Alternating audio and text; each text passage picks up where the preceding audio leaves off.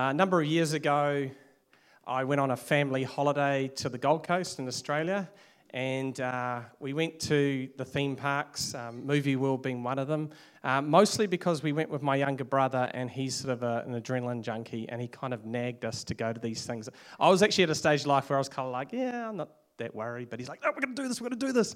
Anyway, we went to Movie World, and if you've been to Movie World on the Gold Coast, they have this ride there called the Superman ride. Anyone else been on that?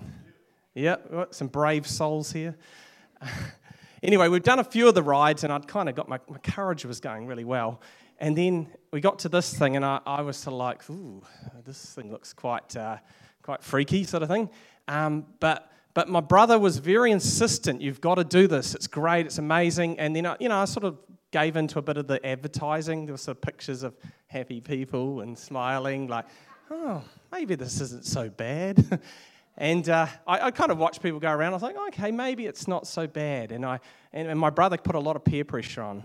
He's my younger brother, so he was putting all that pressure on that I was a big wimp and all this sort of thing. And so I gave in. Anyway, I plucked up enough courage. I sat in that thing. And that thing goes over the top of you, and it's like, clunk, and you're like, oh no. And then you can't get out. Well, you could probably cry and pee your pants or something, and they might come and undo it, but pretty much you're stuffed. Like, the thing's going to go then, it starts moving. I'm like, maybe this won't be so bad. Maybe this won't be so bad. And then it goes out, sort of straight out, and then it does this incredible sort of, and then down. And it's like, you're doing all these amazing G-forces. And, it was worse than I thought. There's me. So you can see here, that's my brother having a great time. There's lots of family and kids all around having a wonderful time, but that's me losing it.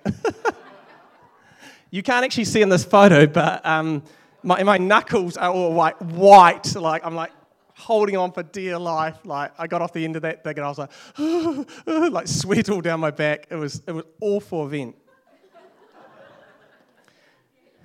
I say all that to say, in that moment, I was being led. I was giving into the pressure of my brother and, the advertising and everything. And I was being led into a situation that I didn't particularly really want, and then found out I didn't really, really want. But I was being led into that situation. And I guess the big picture, or the big kind of question that I kind of want to put out to you today as I go through this passage is, who is leading your life? Is it Jesus? Is it yourself? Or is it someone else or something else? Because I feel like a lot of people in the world, including myself and including a lot of Christians, sometimes have this kind of view of life that they're in charge. There's a very famous poem by a guy called William Henley. He was an atheist. He was dying of tuberculosis, and he sort of survived that, and then he carried on. And he wrote this Stoic poem called Invictus, which means unconquered in Latin. And there's a line in there at the end that says, "I am the captain of my soul. I am the master of my fate." And it was kind of this kind of arousing thing about, like, I will grind through life. I will do it all on my own. I will lead my life. And I feel like a lot of people out in society, and even people as Christians, kind of imbibe a bit of this, hey? Like, even though Jesus is your Savior, I'm kind of in charge of this thing. I'm riding this ship, like I'm the captain here. And the reality is not quite that. People believe that, but it's not quite. People aren't aware how much they are being led by their friends, by their families, by technology, which is the big one. And we don't realize how much we're being sort of nudged into different directions by advertising and by political things and all this. And we think that we're making our own rational, logical decisions about things, but we're actually being led by a lot of factors. Because I think ultimately we like to think that, and this is really going back to the Enlightenment, that we're basically brains on legs. And so that we're just these logic centers that just can interpret things and kind of, yep, yes, right, information in, information out, and I can make logical decisions. But we are so unaware how much we are moved by our desires and our hearts. That's why a lot of diets fail, because logically you shouldn't eat that thing. But next thing you're at the fridge and the cake's in your mouth and you're like, how did I get here? Like, I know this is bad for me, but man, this tastes good. Oh, so good. That's because your limbic system, which is hungry, is like, eat now. But your prefrontal cortex is like, no, it's bad for you. But your limbic system, no, do it now, eat it. And so it's in your mouth and you're like, oh, how did that happen? Anyone had that experience?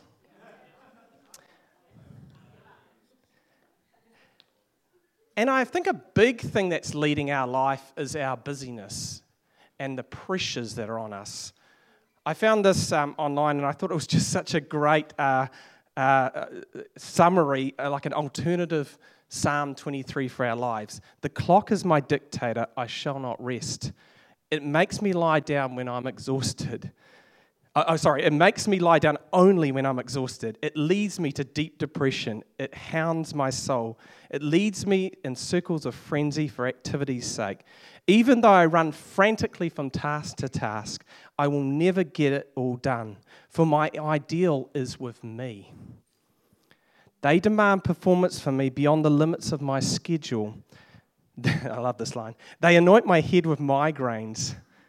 My in-basket or your inbox of Outlook overflows. Surely fatigue and time pressure shall follow me all the days of my life, and I shall dwell in the bonds of frustration forever. How are you doing this morning? Everyone feeling cheery? Now compare that to the real Psalm 23, which, the Lord is my shepherd, I shall not want. Now look at this. He makes me lie down in green pastures. He leads me beside still waters. He restores my soul. He leads me in the paths of righteousness for his name's sake, not mine. Look at this further down. For you are with me. Your rod and your staff, they comfort me. You prepare a table before me in the presence of my enemies. You anoint my head with oil. There's something really interesting in there, because that's actually David, as personifying the sheep, is talking about the shepherd, who is God. And have you noticed that it's about leadership? He's actually acknowledging in his life that God is the leader of his life. And so when Jesus is saying, he is the good shepherd, I think the closest analogy for us 2,000 years later is, I am the good leader. I am the good leader of your life. I'm going to lead you into good things, but you've got to surrender to him. You've got to surrender your control of yourself or whatever else is controlling you to God, to allow him to do that, because you can't restore your soul on your own, right? You can't refresh yourself. That deep soul care that you desperately need, you cannot do on your own. Jesus can do that for you. And so what he's saying here in this passage is this sense of you've got to surrender, you've got to follow me. Now, the context of this passage, I'll quickly just whip over that from last week, and especially for the ones who weren't there. The actual context of this passage you'll find in your Bibles to the left in Luke 9 was Jesus healed a guy who was born blind. Incredible miracle, and like every miracle that Jesus does, it causes controversy because the kingdom of God is broken through, and causes massive debate with the religious leaders of their day, who were called the Pharisees. And what happens is it's actually was a beautiful story in the sense of what Jesus does, but it's actually a tragic story in the way that the religious leaders respond to this man, because ultimately they don't know what to do with this miracle. This guy is an outcast in their society, and they don't want him in their version of church, which is synagogue, and so they actually throw him out on the street. And there's a beautiful part at the end as Jesus comes back into the scene and actually sees him and actually reveals who he really is to this man. And in that sense, this man represents all of us in the sense of being spiritually blind all our lives, and then we really see Jesus for who he is. And then Jesus, acknowledges who he is and restores him into a sense of relationship and community. And effectively, everything in Luke 10 is really just a discourse where Jesus is explaining to the Pharisees primarily, and then to other people around, about his kingdom, about what he is doing with this man, which we can also use because it applies to us and to everyone as well. And in that one last week, I talked about that Jesus is the gate, the door, but it can be translated as the gate. And what Jesus is saying there is that he is the access way into life. He is the access way into life. Yeah, it's narrow, like everything's narrow in life, really, when you boil it down. But he's saying, come to me, come through me, and you're going to find life. And he promises that you will find life and life in abundance. And the whole sort of passage is really Jesus critiquing religious leaders and people who have not helped people come into life, who have blocked people from accessing God, or who have put too much things on top of people with rules and religion that just basically people can't meet that standard that's been set.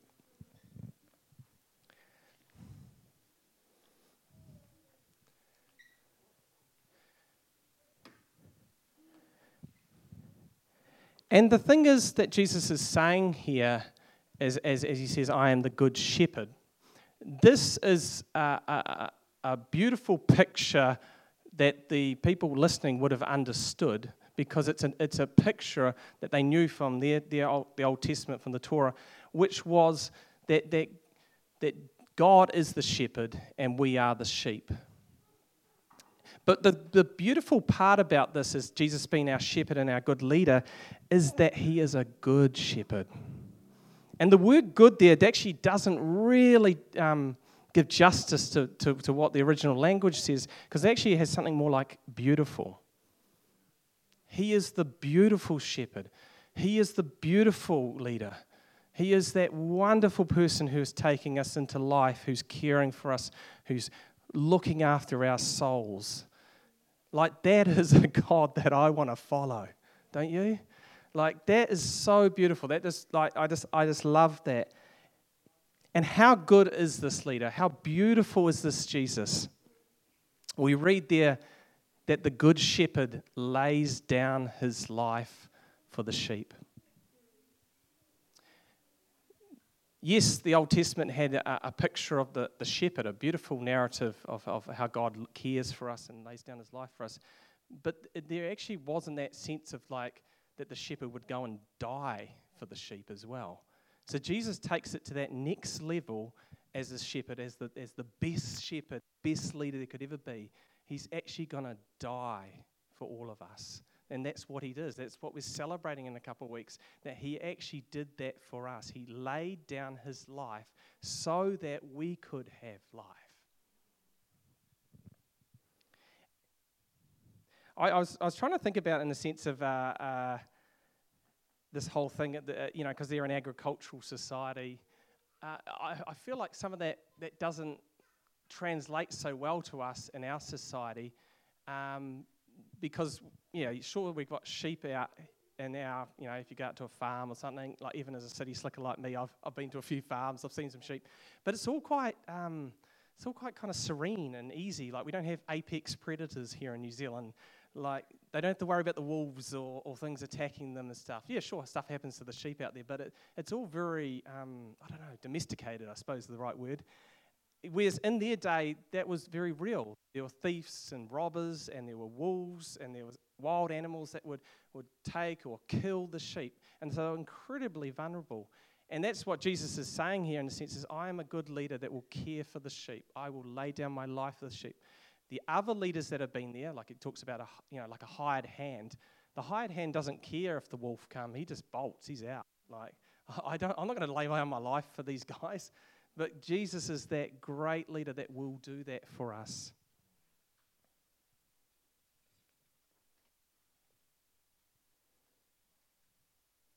And there's actually a beautiful thing in there around the whole thing. He says, and I have other sheep that are not of this fold, and I must bring them in also, verse 16, and they will listen to my voice, so there'll be one flock and one shepherd. What Jesus is actually talking about there is us, because he's talking to the nation of Israel, but he's looking forward to projecting into the future that there's going to be all of us as part of that flock, all of us joining into that community of God, like that wonderful promise that we are part of this big, beautiful family of God. There's a couple of points I just sort of want to make as I bring this sort of message into sort of land. There is safety in community. There's safety in the flock. Like, I don't know about you.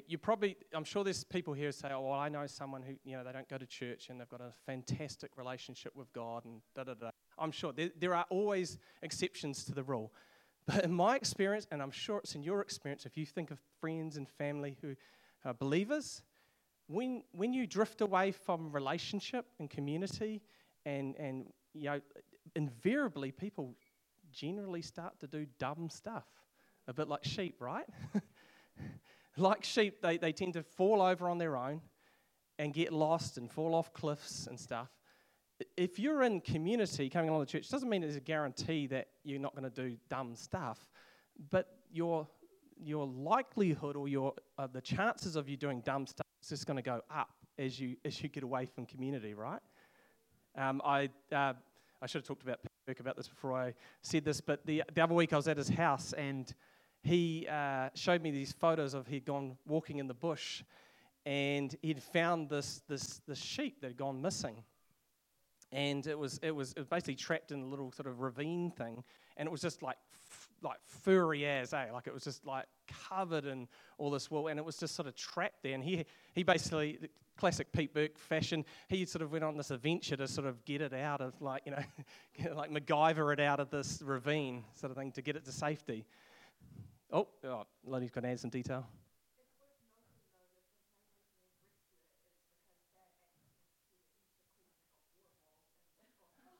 Okay. Yeah. Yeah. Back to the main point. But thank you, Lily, for that great background story. But it was just really interesting looking at these photos and just realizing, man, with sheep on their own, just get into all sorts of trouble.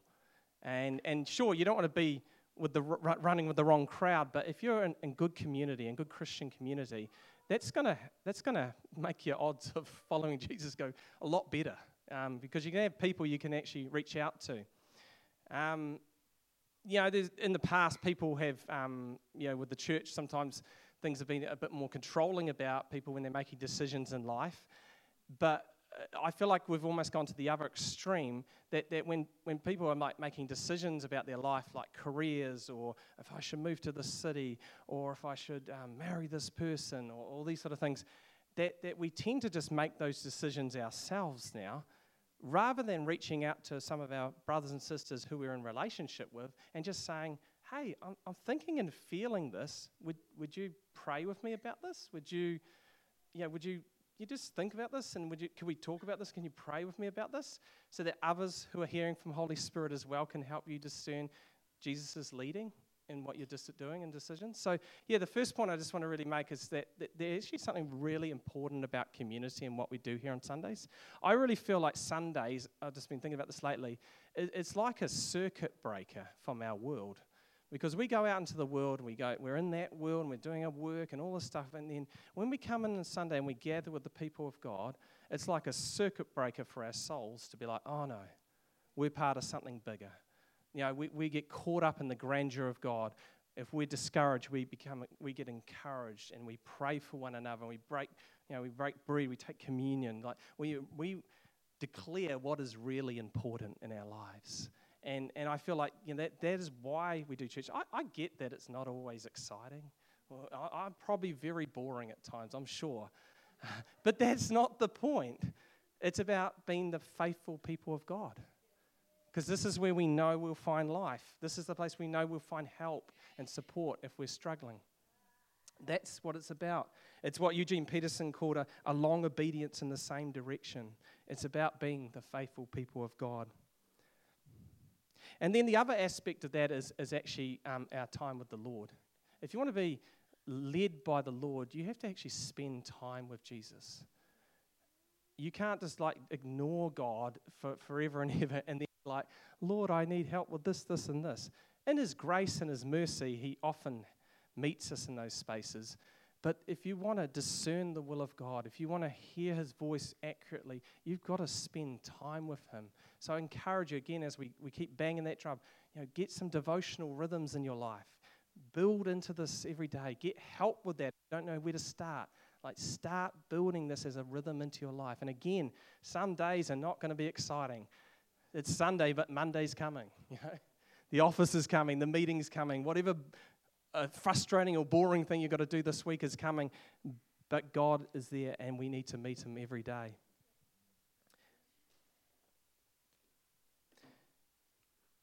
The key for this passage, and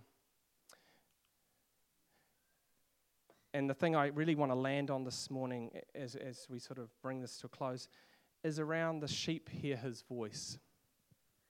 And He calls His sheep by name and He leads them out, for they know His voice.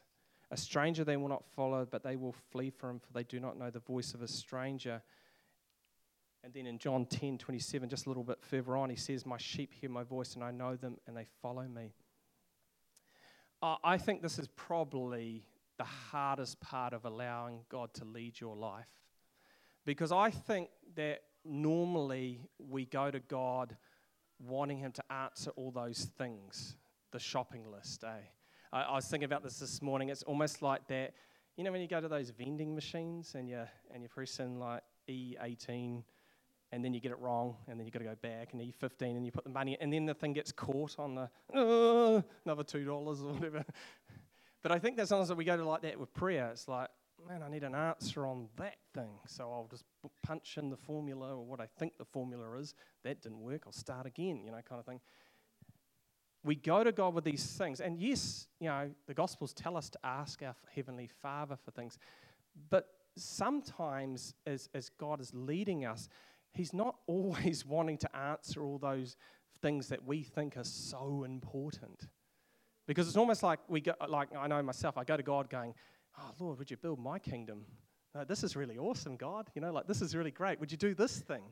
And God's like, I'm not interested in that. This is what I want to say to you today. And often the very things that He always wants to say to me, and this might be your experience, is more about who I am and what He thinks about me. Because that's the most important stuff.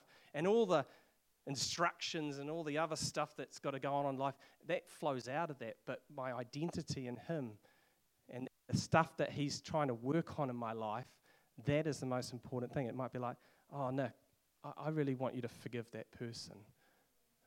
Lord, I really want you to, help that person out. Or I just need to tell you this morning, Nick, that I love you.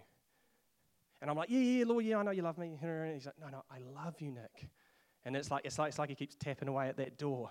I love you, Nick. Yeah, but I've got to get this sorted, and I need you to do this. And He's like, no, I love you, Nick. And then it's like the dam bursts. And it's like, oh, yes, you do. Oh. And Amy comes out, and I'm bawling my eyes out, with my Bible there in the morning with my coffee, because I'm having a revelation of the Father's heart. I'm allowing Him to transform me in the deepest part of who I am, to lead me. And all that part of leadership is just surrendering to Him and allowing Him to speak into those very core things about us.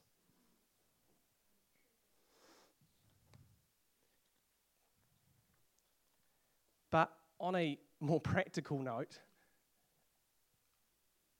I find people do really want to know how to do it. How do you do it? How do you actually hear from God? And sorry for the people coming along tonight. I'm just swiping this from John Mark Comer. Thanks, JMC. These are the ways that he sets out that actually God speaks to us if we're letting Him lead us in our life, if we're hearing His voice. So he says, we primarily obviously hear from Jesus. We can hear from Scripture. So many of us do that, you open up your Scripture. But even more than just Bible study, actually opening up the Scripture like Lectio Divina and things like that, we're actually just letting the Holy Spirit like get a torchlight on things so that you actually say, oh, yeah, that's what you're saying there, God. That's what you're actually saying to me this morning. This is a very good one, circumstances. I don't know who the guy said it, but there's a famous quote saying, God comes to us disguised as our life. So you have circumstances going on in your life, things happening, and you're like, are you in that, God? Is this door opening because you're in that? Is this opportunity happening because you're in that? Or even something, like something difficult's happening, but God's leading you to something else, and it's like, what's going on there? And that's that process of discernment, and that's why we need to do it in community, so we're not just doing it on our own as lone sheep. Desire. Our feelings are very deceptive, and you can't just run on your feelings all the time. But I don't think the answer is not to look at your feelings, because God created us with feelings and thoughts. That's how He speaks through our feelings and thoughts. So how you're feeling about something sometimes is the Holy Spirit putting something on your heart. And I think, just as a generalization, I think women get this a lot better than men with their intuition, like a feeling, a gut feeling like about something. Oh, yeah, I feel this about that. What's that, Lord? What is that? The prophetic. Always encourage this, Basically, the Holy Spirit speaks to other people on your behalf, and then they speak to you, something from the Father's heart. And yeah, sure, you need to weigh it up and discern it, but there can be amazing revelation that comes from someone else saying something that you've been thinking about and praying about, and then they say a prophetic word to you, and you're like, oh, yes, that's it. That's what I've been asking about, Lord. And I really love that bit where Paul talks about that we prophesy in part. And my thinking on that is Paul says that because no one has the whole picture, because we need each other. Because if there was the prophetic person that had everything, just knew everything, we'd just go to that person, right? They'd be like the guru guy you go to and you just wait and you're lying, come on, yep, it's my turn now, tell me everything I need to know. But I think Paul said we prophesy in part because he wants the community to do that, so that you'll get a word from one person. You'll say, someone else will say, I had this dream and it meant this. I had this vision. Does this mean anything to you? So that your community of faith is bringing that revelation of what God is leading you into in this moment.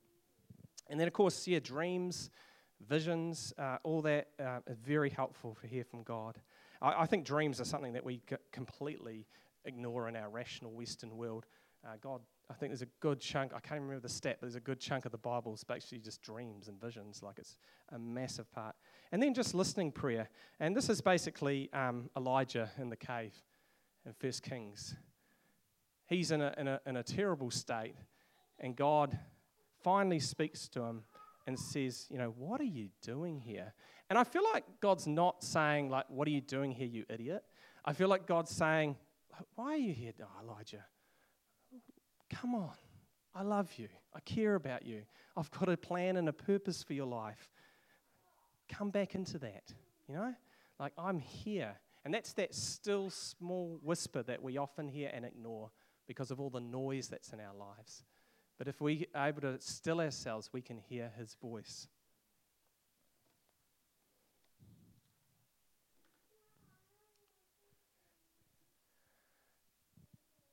Do you mind standing?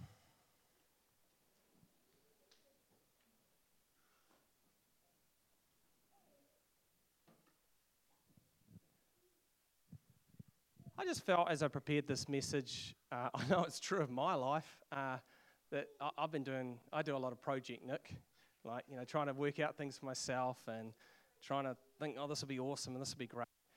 But I constantly come back to that place of, no, you are Lord Jesus.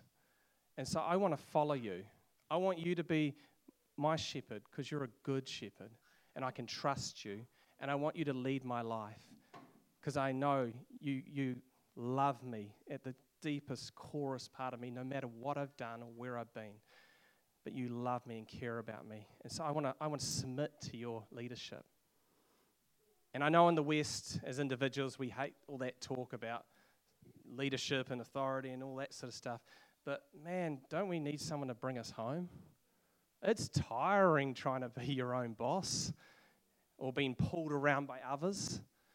But this is the good shepherd. This is the one who'll care for you. He's a good boss. He's a good leader. He cares for you. He will bring you home. So this morning, if you feel that, you feel that you'd just love to, again this morning, just submit to Jesus, He's not going to force you to do anything. It's all invitation.